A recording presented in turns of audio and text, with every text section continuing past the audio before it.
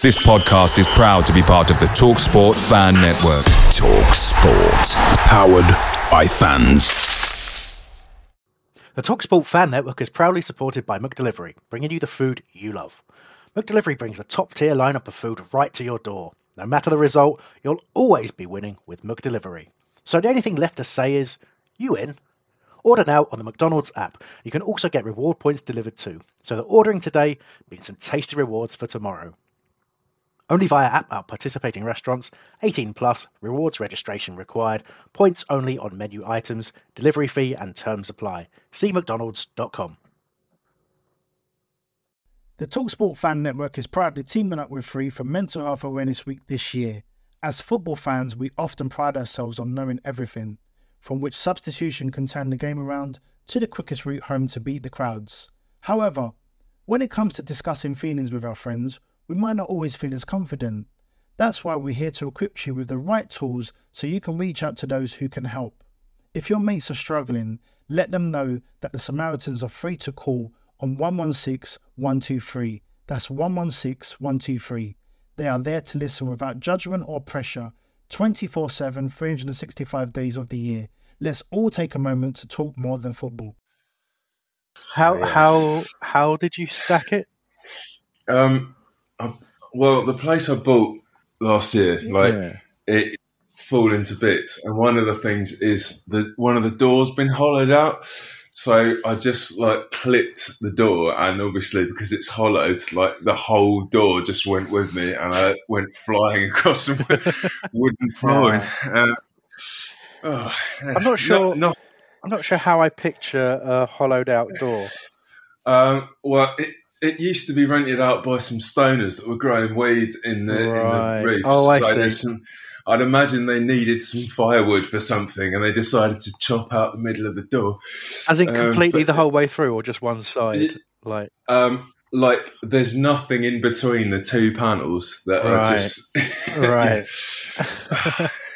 Anyway, sure, it's nothing in comparison to what you've been going through, Nick.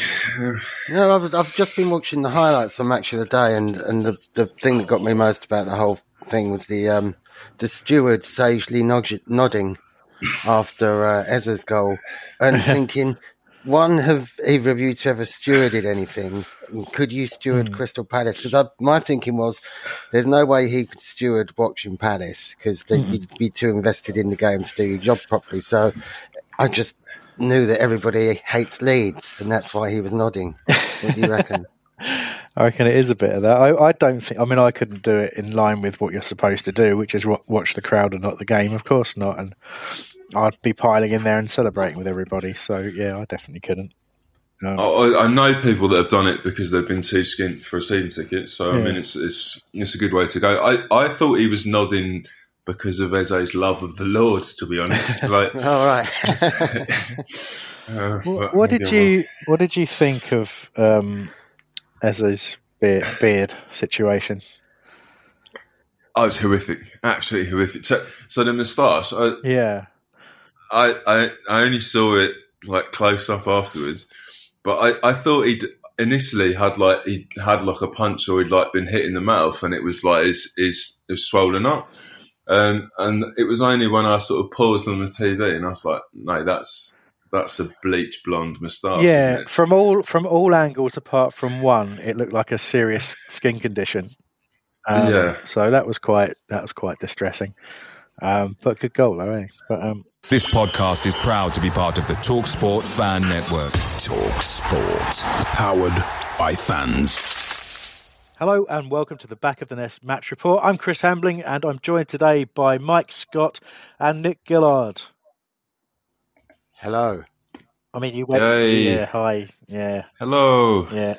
I mean, I'm really happy you guys chose to speak there, because I couldn't remember if I'm supposed to pause and then say something else or whatever, and, or direct a question to one of you so you don't speak at the same time. But it seemed to work quite well, so best not to draw attention to it, right? Yeah. Yeah. So we're here to obviously look back at, mainly at Palace's 2-1 victory at Selhurst Park against Leeds, which happened yesterday at the day of recording. Be shorter show this time and a bit more kind of haphazard because for a variety of reasons we couldn't record the show directly after the game, and we're having to find time in sort of lunch breaks and stuff like that throughout the course of our day. So limited on time, but there's plenty to talk about. It'll be slightly freeform, and but I think mainly it's a case of finding out first of all what's how the guys are feeling, what's big in their lives, just so we can kind of warm ourselves up before we get going fully. Mike, obviously, we've just been talking about you falling over and living in a house where the door was hollowed out, but that was good information. But what else is going on in your life right now? Yeah, I mean, 10 minutes in now, I can feel my knee again, so that's good. I was in Las Vegas. Me and my brothers took my old man for his for a big birthday. So I watched the Chelsea game at 7 a.m. in a casino betting shop. So that was good. Well, it was good until the 90th minute. So yeah, I'm absolutely skint for the rest of the month. Turns out gambling is a bad habit. Don't do it, people. Yeah, definitely don't do it. Isn't most of a casino a kind of betting shop? No, they've got a specific sports area that you go and sit in and bet on the baseball. Well, can I just bet on baseball, NFL? Can I just say, Mike, well done for responding to Nick with a serious answer to what was an obvious attempt at humour. Yeah, but conceptually, you're right, Nick, I have to say. But look, it's Vegas. I don't think I've ever recovered from my mate's wedding in Vegas in 2018, because you're quite right. It's there's not that much else to do, particularly if you don't like shows or you haven't got time. It's free drinks. got to see Roger Waters from Pink Floyd. So we were going to go and see Penn and Teller, but they cancelled the entire of October. So randomly just went to go and see some Pink Floyd, which was quite interesting. One can of Budweiser was $17 at the gig. So there you go. I bought 2 rounds of 4 drinks. Interjecting with what goes on in Vegas stays in Vegas. Penn and Teller must be fucking good if they cancelled October. I mean, I know they're magicians and such like, but cancelling a whole month, that's brilliant. Yeah, well, it's The jokes are strong today, Nick. Keep it coming. It's going really well. Yeah, when we find out one of them's had a heart attack or something as well. Oh yeah, exactly. Wasn't there something troubling what Roger Waters said recently? Anyway, let's not dwell too much on that. Yes. Yeah. I'm sure musically it was a nice experience for you. He was surprisingly left wing, actually. Surprisingly left wing. Yeah. Okay, that's good news. Any anecdotes to top that, Nick? No, I just keep thinking of Mikey playing "Hey Teacher, Leave Them Kids Alone" every time I used to come on, kind of in the middle of a show. Every time, back in the old before days, I'd speak. Yeah. That made me laugh. But yeah, all right, good stuff. Good. Well, look, let's crack on with the show because a little bit of news this week. No game for the Palace women, but under 21s who've obviously been going superbly in the league, and Premier League 2, Division 1 have been top and second for the last couple of weeks, but we're just on the wrong end of a 7-goal thriller, losing to Everton 4-3. Everton went 2-0 up before Finn Mooney pulled a goal back. Then it was Everton who ended up scoring twice more before Killian Phillips and Victor Akamwale got goals, but it just wasn't quite enough to get anything out of the game. But again, losing by the odd goal in 7 is still not a terrible result, and obviously the likes of John Kimani-Gordon have been with the first team recently. So probably argue that the first choice striker wasn't playing either, but still, decent enough performance, but not the result that the team wanted. The 18s, however, really good result from them. It was as a late goal from Asher Agbinone, who scored the second goal for Palace to beat Sheffield United 2-1. JJ Dixon getting the first, scoring lots of goals, and there was rumours in the papers of him being looked at by some other clubs. I think it might have even been someone like Dortmund, wasn't it? I don't know if you saw the article. I'm not sure exactly who, but with how he's been going this season, we seem to unearth another one quite often, as Patrick says, somebody's going to score a bunch at 18 level. But he's looking very, very impressive right now, and I'm sure we'll be doing all we can to secure him to a longer-term contract if this form continues. But you dare say stories like that come up when players are looking to get those slightly more long-term and more rewarding contracts at youth level. But great result. I think that's technically in all competitions, 6 wins in a row, 6 straight wins. So, every year our 18s get a new influx of players and still seem to be producing the same standard, which is fantastic to see. But that's all the news we'll get into this week. It's time for us to get on with the match report itself. So, Palace 2, Leeds 1. I think, gents, to summarise the game, it wasn't the best performance from Palace overall, and it was a pretty poor first half in general. And look, we could talk about the reasons for that, but Leeds very much on top for the opening 20 minutes or so.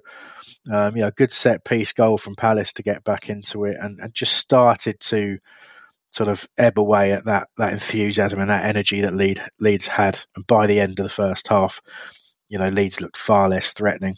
And then we just went out and we were just, comfortably the better side in the second half without really hitting the heights that we're capable of, other than for the winning goal, where we very much did hit those heights. It was a wonderful free-flowing move and a great finish by Abire Eze. So,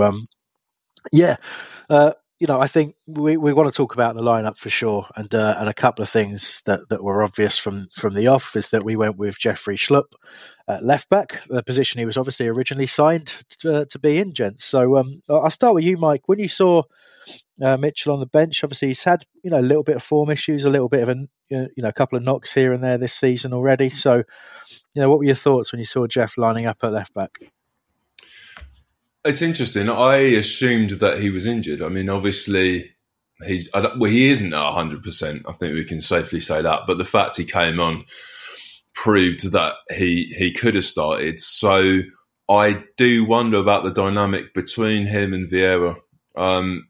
And he seems to have absolute love and enthusiasm for Joel Ward in any position.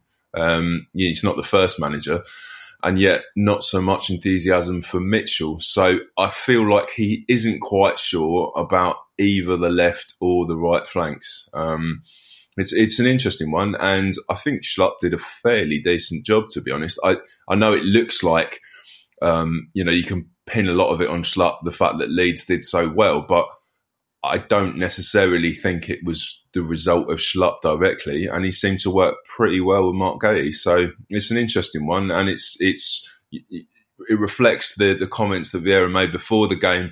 He said we've got Riedewald as an option, we've got Doucouré as an option. So I think he's still tinkering around trying to find out what his best back four are, albeit it's pretty obvious the 2 centre backs.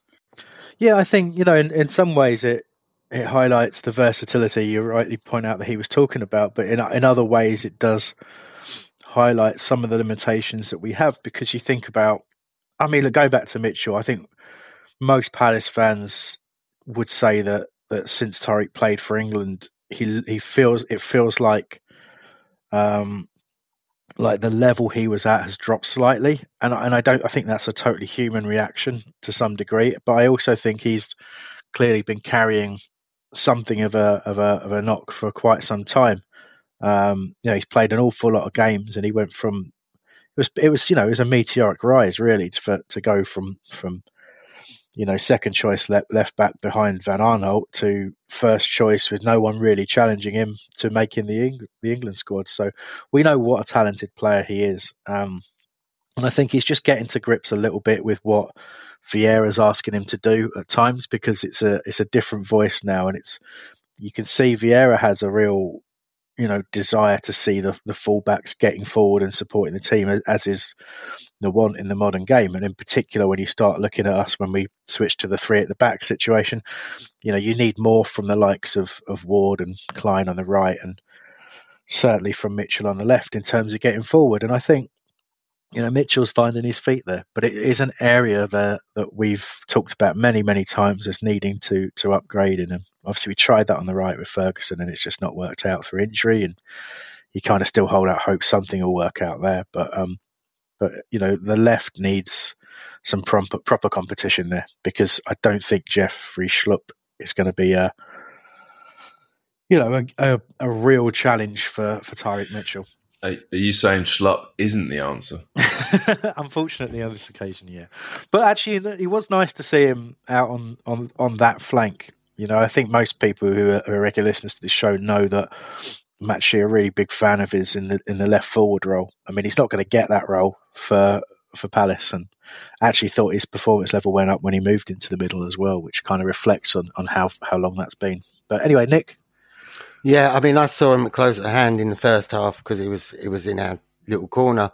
And to be fair to him, he did look out of position a couple of times. He hasn't played there for a long time. But every time he got the ball and tried to push up with it, there were 3, even 4 players around him, or whoever got the ball close to the touchline. Leeds players were swarming them. Luckily, they ran out of energy because, we struggled to deal with that press. Schlupp wasn't too bad. My biggest worry, if we could talk about him now, is Ward, because he had the poorest game for a very long time, apart from a few moments towards the end when it was backs to the wall defending in the last 10 minutes when, nobody in the ground wanted us to let a goal in. His passing really, really worried me. And, okay, we're talking about Klein over there, but he's no spring chicken either. So... No, that injury could keep you out a long time. Yeah, and how close is Ferguson to fitness? He's quite close. So it's a quandary, and Patrick Vieira hasn't got a lot to work with. But what I will say about it, when Schlupp moved, he seemed to play a bit better, and Mitchell made a difference to our team once he was on. Yeah, well, I think there's a bit of clever management in there in taking Mitchell out and giving other people a chance, just because he hasn't had any genuine competition for a while. And I still don't see it as genuine competition, but it's a little sort of nod in his direction of saying, yeah, you made the England squad, you got a couple of caps, you did really well, you're still playing at a decent level for Palace, but you got to get your head in the game. It's week in, week out at Palace, improving every week, doing the best that you possibly can do. But you've made a couple of points I definitely want to come back to there, Nick. I mean, first of all, we'll talk about Palace and how teams press us and how we deal with that. That's probably kind of like the main theme that I have from the game. But returning to Ward, which is a subject that I've talked about an awful lot, I think it's completely fair to highlight him. And when you said he improved in the second half, you're absolutely right. It shows you where he is strong. It's when he gets to be fairly static, to kind of tuck in from the right flank, still playing right back, but tucking in alongside the central defence. Those last-ditch challenges, using the experience to position himself properly, to stifle out attacks at the last moment. And he was absolutely vital back there. And that's always been a strength of his, making those challenges at the end. To be fair, high balls to him across the field when the sun's in his eyes don't do him any favours, or the team. But they don't. Look, we know his limitations, but we also know the contribution he's made to the club is fantastic. And obviously, I was ranting last time about the fact that we allow our nostalgia and our sense of loyalty to players like Ward to kind of cloud how reliant we are on them, and how that's actually something a club looking to progress should kind of move away from. But at the same time, it's always worth noting that the flip side of the coin is that when you're looking for players to stand up and be counted at the end of games, when you're trying to not concede after you've had this horrible consistency of conceding late goals, which I think we talked about last week and couldn't quite get the statistics, but I saw in the week, was it roughly 10 out of 40 games under Vieira, we've conceded a late goal, something along those lines. So basically a quarter of all games, which is, an extremely concerning situation. But it does lead us nicely onto something that I'd like your views on, gents, and I'll start with you, Mike, since Nick and I were just chatting there. when you think about why we concede late goals, I mean, there's a lot been said about this sort of substitutions that we make, the tactical shifts and all that kind of stuff that we do to kind of try and see a game out and it inviting pressure on us. That's kind of one argument, if you like. But one of the characteristics of conceding a late goal is it comes when teams are able to throw caution to the wind a little bit, or, the bigger teams bring on, international class players with fresh legs to have a real go at you. It's that the tempo goes up, the press is higher, and we seem to fall apart a little bit there. So, Mike, what do you think are the reasons for that at Palace, and what do you think we can actually do about it? Well, I'm going to defer to John Barnes, a player that I absolutely loved when I was a kid, and he'd pointed out something that I'd not considered at all. He talked about there being a load of disparate dribblers in the team, and he said in the first half we had Ayew trying to dribble, Elise trying to dribble, Eze trying to dribble, Wilf obviously doing his thing. And they really wanted the ball, but that's not really going to work when you've got 4 players doing that. And he said in the second half, they'd obviously had a chat and said, well, let's just leave it to 1 or 2 of you. Let's just leave it to Wilf and Eze. And then the rest of you get back to the sort of Hodgson-style banks of 4. And that could be one of the reasons that we've had this problem in the past. And the Leeds game was kind of opposite in that they started off doing what teams have done late in the games previously, and then they tailed off.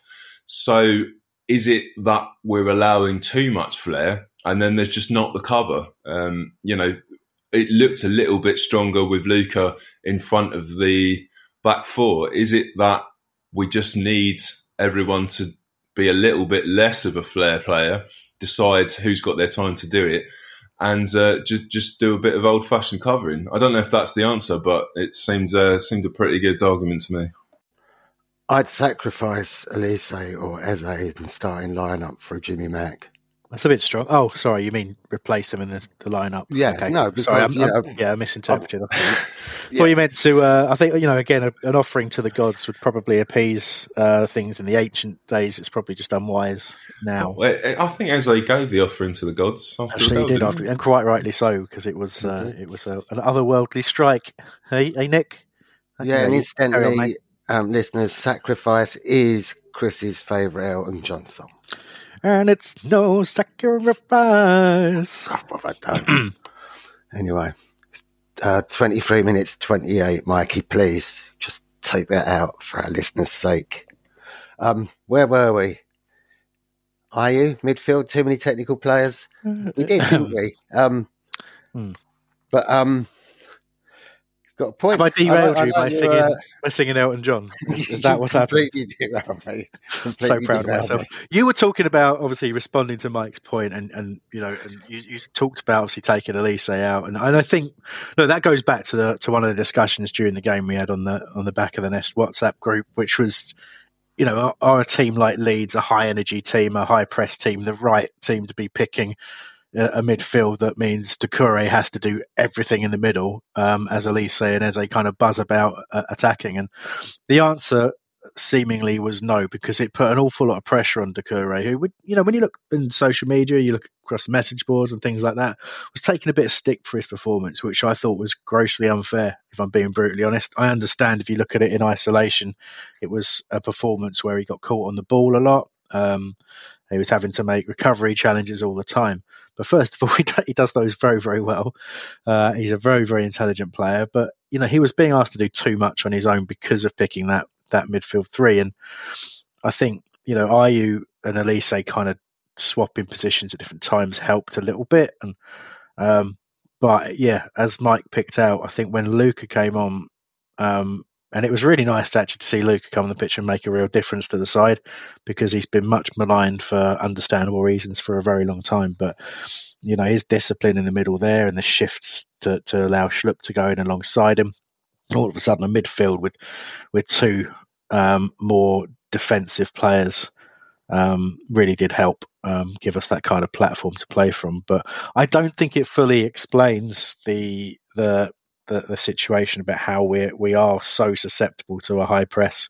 I think that goes back to asking players play a possession-based game out from the back, where some of them have a limited range of passing and have a limited amount of confidence on the ball. So that's my view on that. So back to you, Nick. Yeah, you think about the gegenpress goal against Liverpool a few years ago. Yeah. That's what we want to see, isn't it? Playing the ball out quickly. But you've got to remember we had our mate Joachim back, and he wasn't really giving the outballs as we thought he would do. Did we have anybody quick enough on the wing that was that far out to do it, or had we all sat so far back which allowed the press? All you need is one player or two players to sit on the halfway line, and that takes four of them out at least, doesn't it? We weren't really doing that. You're inviting it on by having it there. But I think Vieira, in his post-match comments, sort of recognised that and said it was at half-time that they kind of got in amongst the team and changed things about and explained that, we needed to be, stronger and also, move better and provide better passing options for the team and just do it that little bit quicker. If we go back to the Hodgson days and other managers as well, but, in the past where I've always been one who's been frustrated if we start a game too calm, where we've had somebody, clearly the team talk's been, okay, let's be patient, let's build up from the... Away days are great, but there's nothing quite like playing at home. The same goes for McDonald's. Maximise your home ground advantage with McDelivery. You in? Order now on the McDonald's app. At participating restaurants, 18 plus, serving times, delivery fee and terms apply. See mcdonalds.com. The TalkSport Fan Network is proudly teaming up with Free for Mental Health Awareness Week this year. As football fans, we often pride ourselves on knowing everything, from which substitution can turn the game around to the quickest route home to beat the crowds. However, when it comes to discussing feelings with our friends, we might not always feel as confident. That's why we're here to equip you with the right tools so you can reach out to those who can help. If your mates are struggling, let them know that the Samaritans are free to call on 116 123. That's 116 123. They are there to listen without judgment or pressure, 24/7, 365 days of the year. Let's all take a moment to talk more than football. Let's do that. And that's great against some teams, but a team is going to come flying out of the blocks, and they only know one way to play, Leeds. They really do. You've got to match that intensity at the start of the game, or on another day they score 2 or 3 in that opening period, and it's a dead game for us. Did notice that Wilf was sort of bossing Edouard around, telling him to run up to the goalkeeper to pressure him. And those two together, adding, 2 players worth of pressure on Leeds seemed to make a difference. So the outball was there. And I think those two worked together really well at doing it. I slightly disagree. I think Anderson had some great long ball opportunities. Obviously, there is some stress when Ward gets the ball, and I think Guaita's gone slightly off the boil with his passing. Yeah. But while we've got Anderson there, those two together made a massive difference in the second half because they were running after everything, chasing shadows, and that really put Leeds on the back foot in a way that wasn't the case in the first 25 minutes. Yeah, that's a fantastic point, Mike. It was something I was going to talk about with Edouard because, he's a subject that's come up a few times, both on the podcasts and also over on the YouTube channel that DR runs. I mean, we've got to actually take a quick diversion. DR on Match of the Day 2 this week. Did everybody see? Yeah, there's been a few photoshopped pictures already, so I'll have to share those. Yeah. Well, I'm not sure we'll share all of the Photoshop pictures, as Terence is a dangerous man with Photoshop. But it was very nice to see him there. They didn't put his name up or the show, which was a little disappointing. But, Is it true that Terence is the reason we stopped doing live programmes? You know full well that there was a back in the day, there was a missing podcast as a result of Terence's complete disregard for slander and libel laws. And I think I still have that somewhere. Maybe if he annoys me one day, I'll release that. But oh dear. Anyway, let's go back. You're absolutely right, Mike. Glad you picked out the difference that Anderson made. Whether you thought he had the opportunities to make those passes or not, I thought his defending was as good as it's been for Palace, and that's something that since we brought him in, He's always been. You can see, he was that extra sort of different angle, if you like, from the defence, playing out of defence long if we're under pressure with that level of accuracy. Having that as an option was a main reason to bring him in. And his defensive play was always decent, but you could see weaknesses in there of him getting caught under the ball and all that kind of stuff. But that time with playing alongside Mark Gay and playing in the back four in a relatively consistent way, he's just become better and better. And he's defensively superb yesterday. I do have to interject and bring the name of Damien Delaney into the conversation because isn't that what he used to do, and isn't that what Holloway had actually written on the whiteboard? And you can see it in the documentary. It's diagonal balls from Damo's diagonals, and we mocked it. And now, because we've got somebody who's a bit more accurate. Although I'd love to have Damo back in our defence. I saw Costa on the telly playing for Wolves the other day, and he was getting applauded around Chelsea. I thought, Damo had you in your pocket. That's still one of my favourite memories of watching Palace, was just Diego Costa being humiliated by Damien Delaney in every possible way. The tactics come back round. I don't know, is it a pendulum or is it a wheel? I don't know. No, I just think it's, as you said, it's the tactic is a good one, but it's an upgrade of players, and that's no disrespect to Damo because he was sensational for us. But if when you're looking someone to hit an area with a diagonal, that's fine. Damo could do that. When you're looking for somebody to drop the ball in the path of someone who's making a run and can see that whole picture ahead of them, almost before it's even happened, that's Joachim Andersen. Who's just, again, those two as a partnership are fantastic. And, I wonder if anyone sort of tries to come and take either from us, they're probably better off coming and trying to take both, because they're, I think they just work amazingly together. And again, whoever spotted that combination, whether it was the sporting director, Mr. Dougie Friedman, who's recently signed a new contract, if so, fantastic. If it's his network of scouts, and fantastic. If it's a combination of all those things, well done to everybody, because that centre-back partnership is astonishing. But we need backup there. Vieira was talking about Richards is a centre-back who has versatility and can sort of drop in there. So hopefully when fit and able to get some more game time, he becomes sort of interchangeable to give us that bit of a backup. But anyway, there's plenty of other things we could talk about around performances, but I think, let's take an opportunity to talk about the goals. And I don't want to focus much on Leeds' goal, because it came in a period where, we were under an awful lot of pressure for the reasons we've already talked about, and, giving the ball away far too much. And one of them just cost us with, Aaronson, who's a very good player, just walking through our team, unlucky not to score. But, you then look defensively how we've allowed that to happen, and then just nobody's switched on for the when the ball comes back off at the post. There's just big gaping holes in the defence, almost to the point where just so many people are ball watching that they're just not thinking about the players. And that really is, amateur stuff. And we'll be very disappointed to have conceded that goal, I think. The first thing about Aaronson is, I don't know how many people are massive Simpsons fans, but Aaron A. Aronson, the fake voter that Sideshow Bob had, that's all I could think of during the game. He did something that I feel like nobody's really done this season, and there's no way Vieira's not going to address that. So I'm not too worried.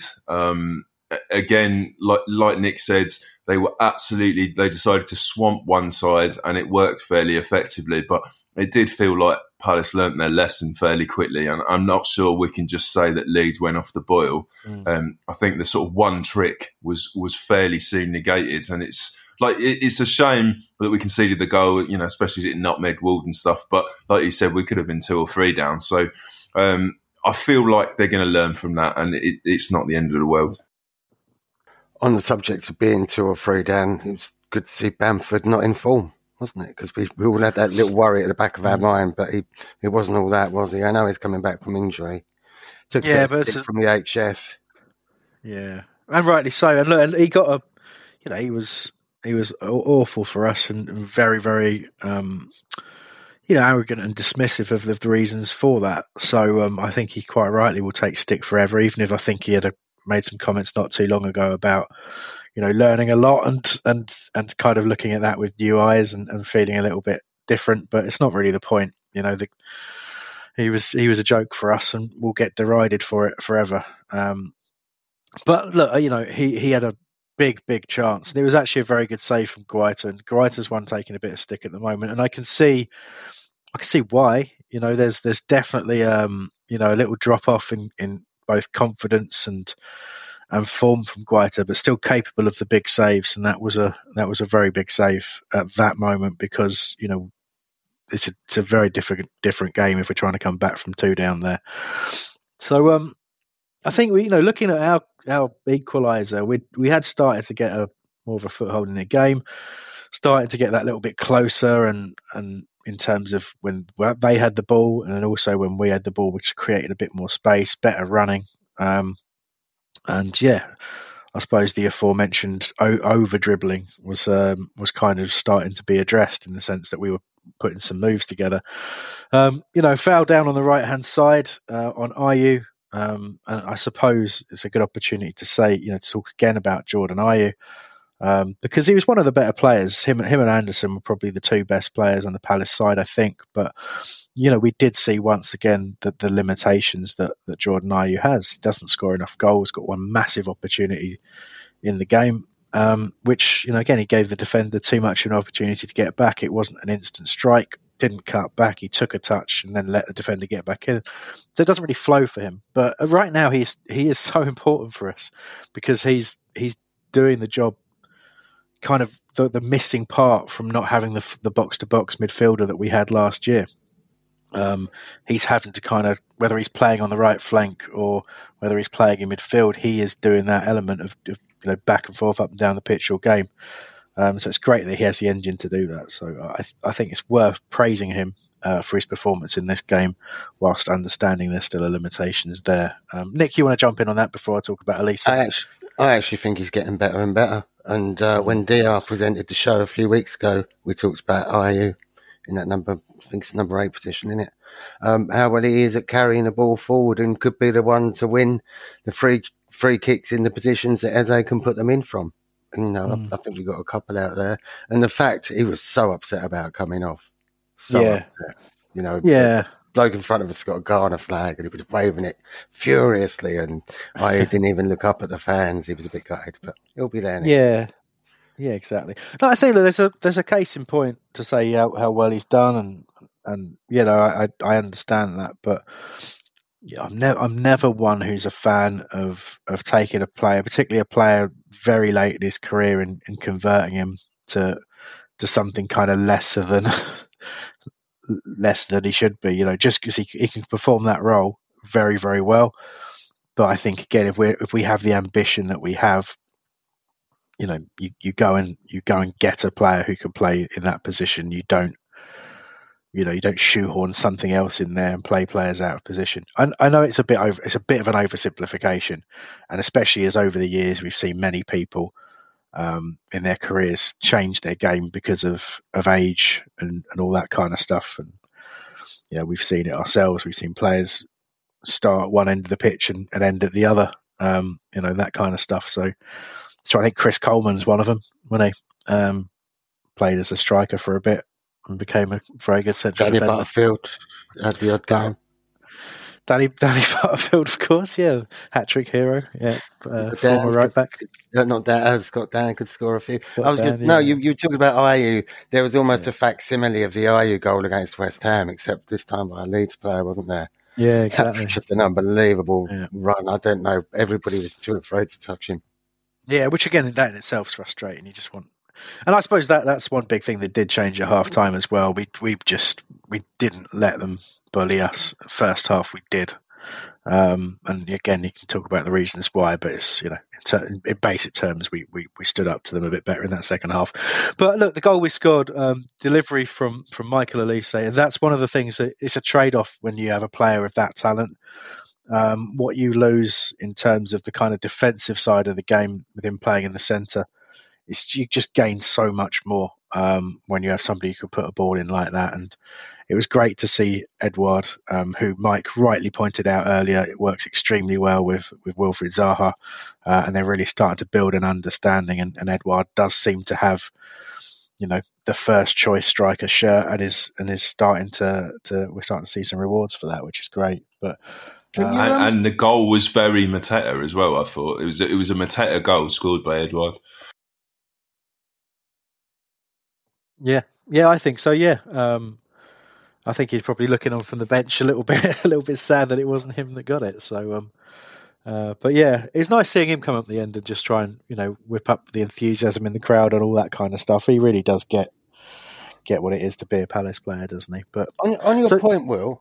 On your point, Chris, has there been anybody? I'm thinking of my son, Will. On that point, is there anybody that Wilf hasn't played well with? That he hasn't gelled with? He seems to be able to play with anybody, doesn't he, Wilf?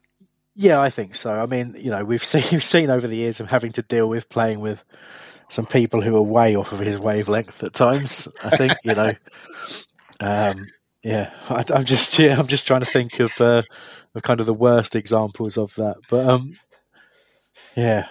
I just can't. For some reason, I can't stop thinking about the fact that when I first ever spoke to Wilf at an awards ceremony, he talked about how much he liked playing up alongside Alan Lee. But I'm just thinking about he was the first person that popped into my mind about. Yeah, okay.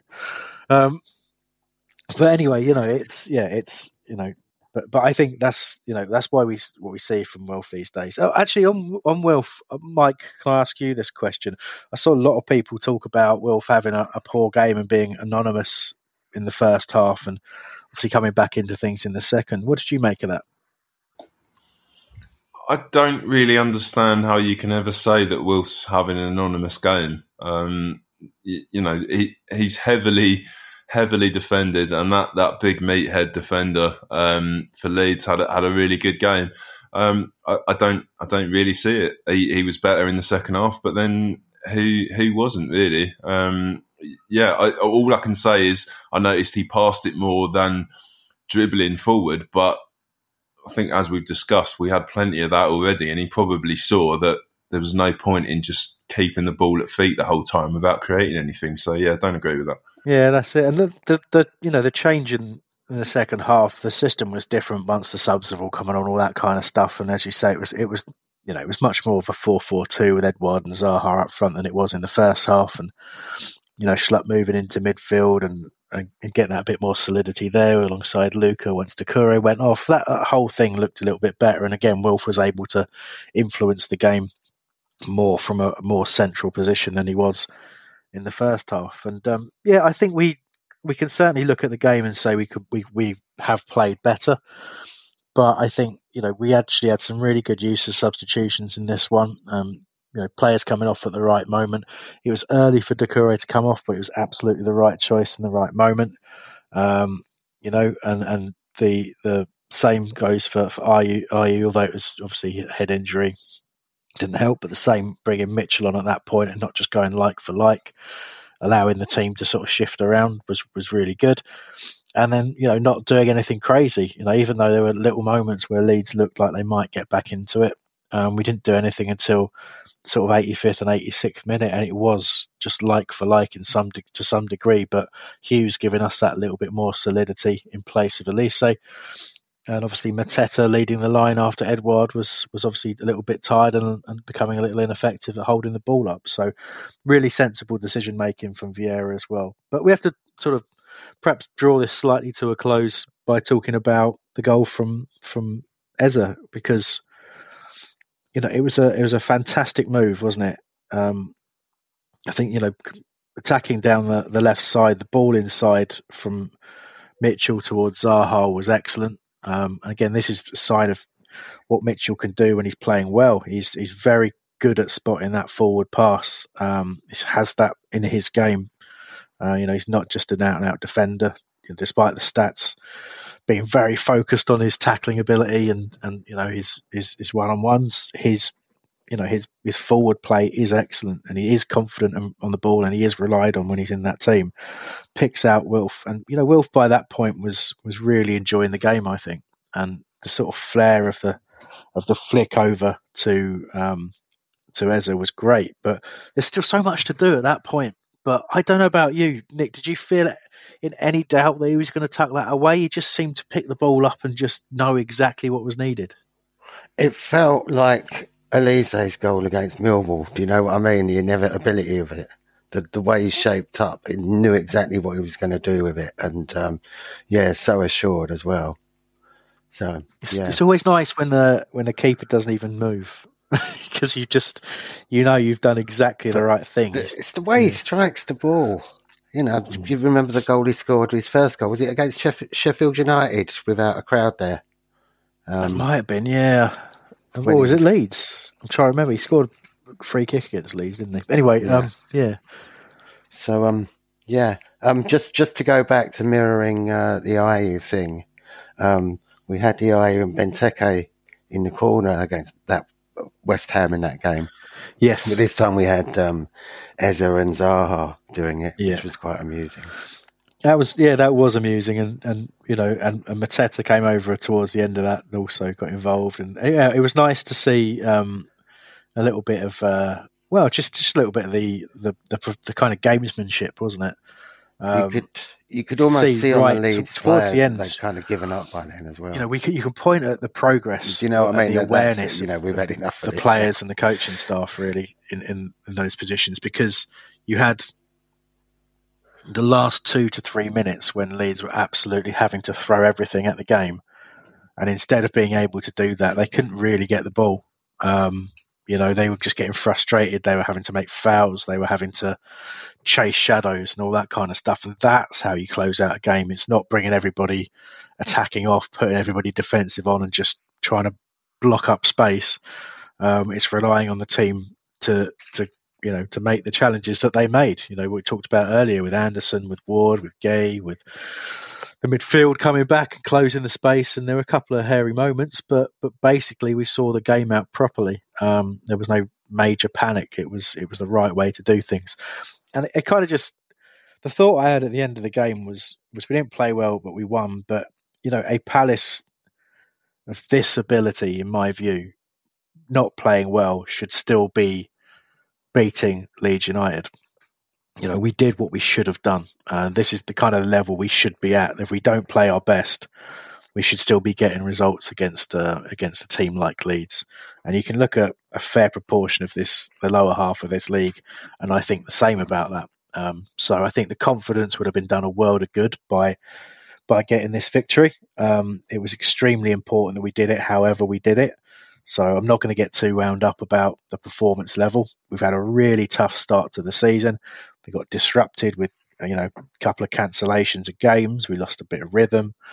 And we've had some injury issues in the last few weeks. So it's been a real tough start to the season. And we picked up some points that maybe when I looked at the fixtures at the start of the season, I didn't think we would. So, other than the draw against Brentford, which I think was a real low point in that run of games, I think everything else you can kind of understand how it went and be proud of some of the performances we put out. And this was less of a performance to be proud of, but definitely a result that we should have got and needed. Yeah, and just to wrap it up now, we've got Leicester away, and I know that involves us getting in the car at a ridiculous time on Saturday morning. Then Wolves, and then I think it's Southampton. So, realistically, there's a possibility, I don't want to overstep, could get 12 points from these 4 games. And that's what the kind of level I think people were hoping for at the start of the season. Yeah, well, I've already demanded we win the next 7, so we've won 1 of them so far. So we've got 6 more wins in a row to go, and then I'll be briefly satisfied with our performances. So excellent. Yeah. Okay, right. I think there's no harm in ending things there. I have a bit of a shorter show this week, especially the way we're having to record. So apologies for not getting to any of your contact this week. I saw plenty of people do some forward reviews and all that kind of stuff. But Nick, I do think you picked one out that you said you wanted to mention. I'm worried that I might have put you on the spot now and that you don't actually have it to hand. So I'm kind of trying to talk long enough for you to find it if you're listening. I am listening. Hang on, luckily I have got the WhatsApp open. Somebody just tried to call me WhatsApp. The WhatsApp. I've got so many fucking WhatsApps. It's like your personal diary. I have a physio appointment tomorrow. I have a physio appointment today. I know. It's like we're your PA. Don't forget your appointment, Chris. Yeah, thanks. Anyway, no, I can't find it. There's too much. There's too much stuff. This has got actions written in brackets. Yeah, I know. Actually, these are all actions. Oh yeah, they are. Yeah. Did you not put it in action? What I do want to know is, did Sam get home? Because she posted a picture of a train that said it's going to be leaving at 11:30. She did get home. I think it took her about 4.5 hours to get home. And then Wolves next week, because it's an 8:15 kickoff. Anyone travelling back to the coast, it's not going to have fun. Yes, Dave Richardson at Dave CPFC. Yeah. His 4-word review was "Thank fuck for that." And Mark Kember at Marky K, his 4-word review was "What Dave Richardson said." I like it. That's a lovely way to round off. So, obviously, thank you very much to Nick and to Mike for joining me today. And thank you to Mikey in the future for editing this and putting it out as a podcast. Fingers crossed. So, yeah, and everybody who got in touch, again, thank you so much. I read a fair few of the things and I'll continue to read them all, everything that we get in. But, appreciate the contact this week, and apologies we couldn't name anything more than we just did. The preview team will obviously be back in midweek to look ahead to next weekend and the trip to Leicester. Until then, what? Sorry, have we got about 5,000 games coming up in 3 weeks before the World Yeah, Cup? we have. Yeah, I've got no idea what the podcast schedule looks like for that. Schedule. I don't know what I say. Yeah. If anyone could email hi@backofthelist.com to remind me what I say, Attention, how I say that word. Yeah, attention. Up the Palace. Yeah. Until next time, up the Palace. No, I don't say up the Palace, do I? That's Terence. I say come on, you Palace. Anyway, email me about that as well. Cheers, thanks everyone. Bye.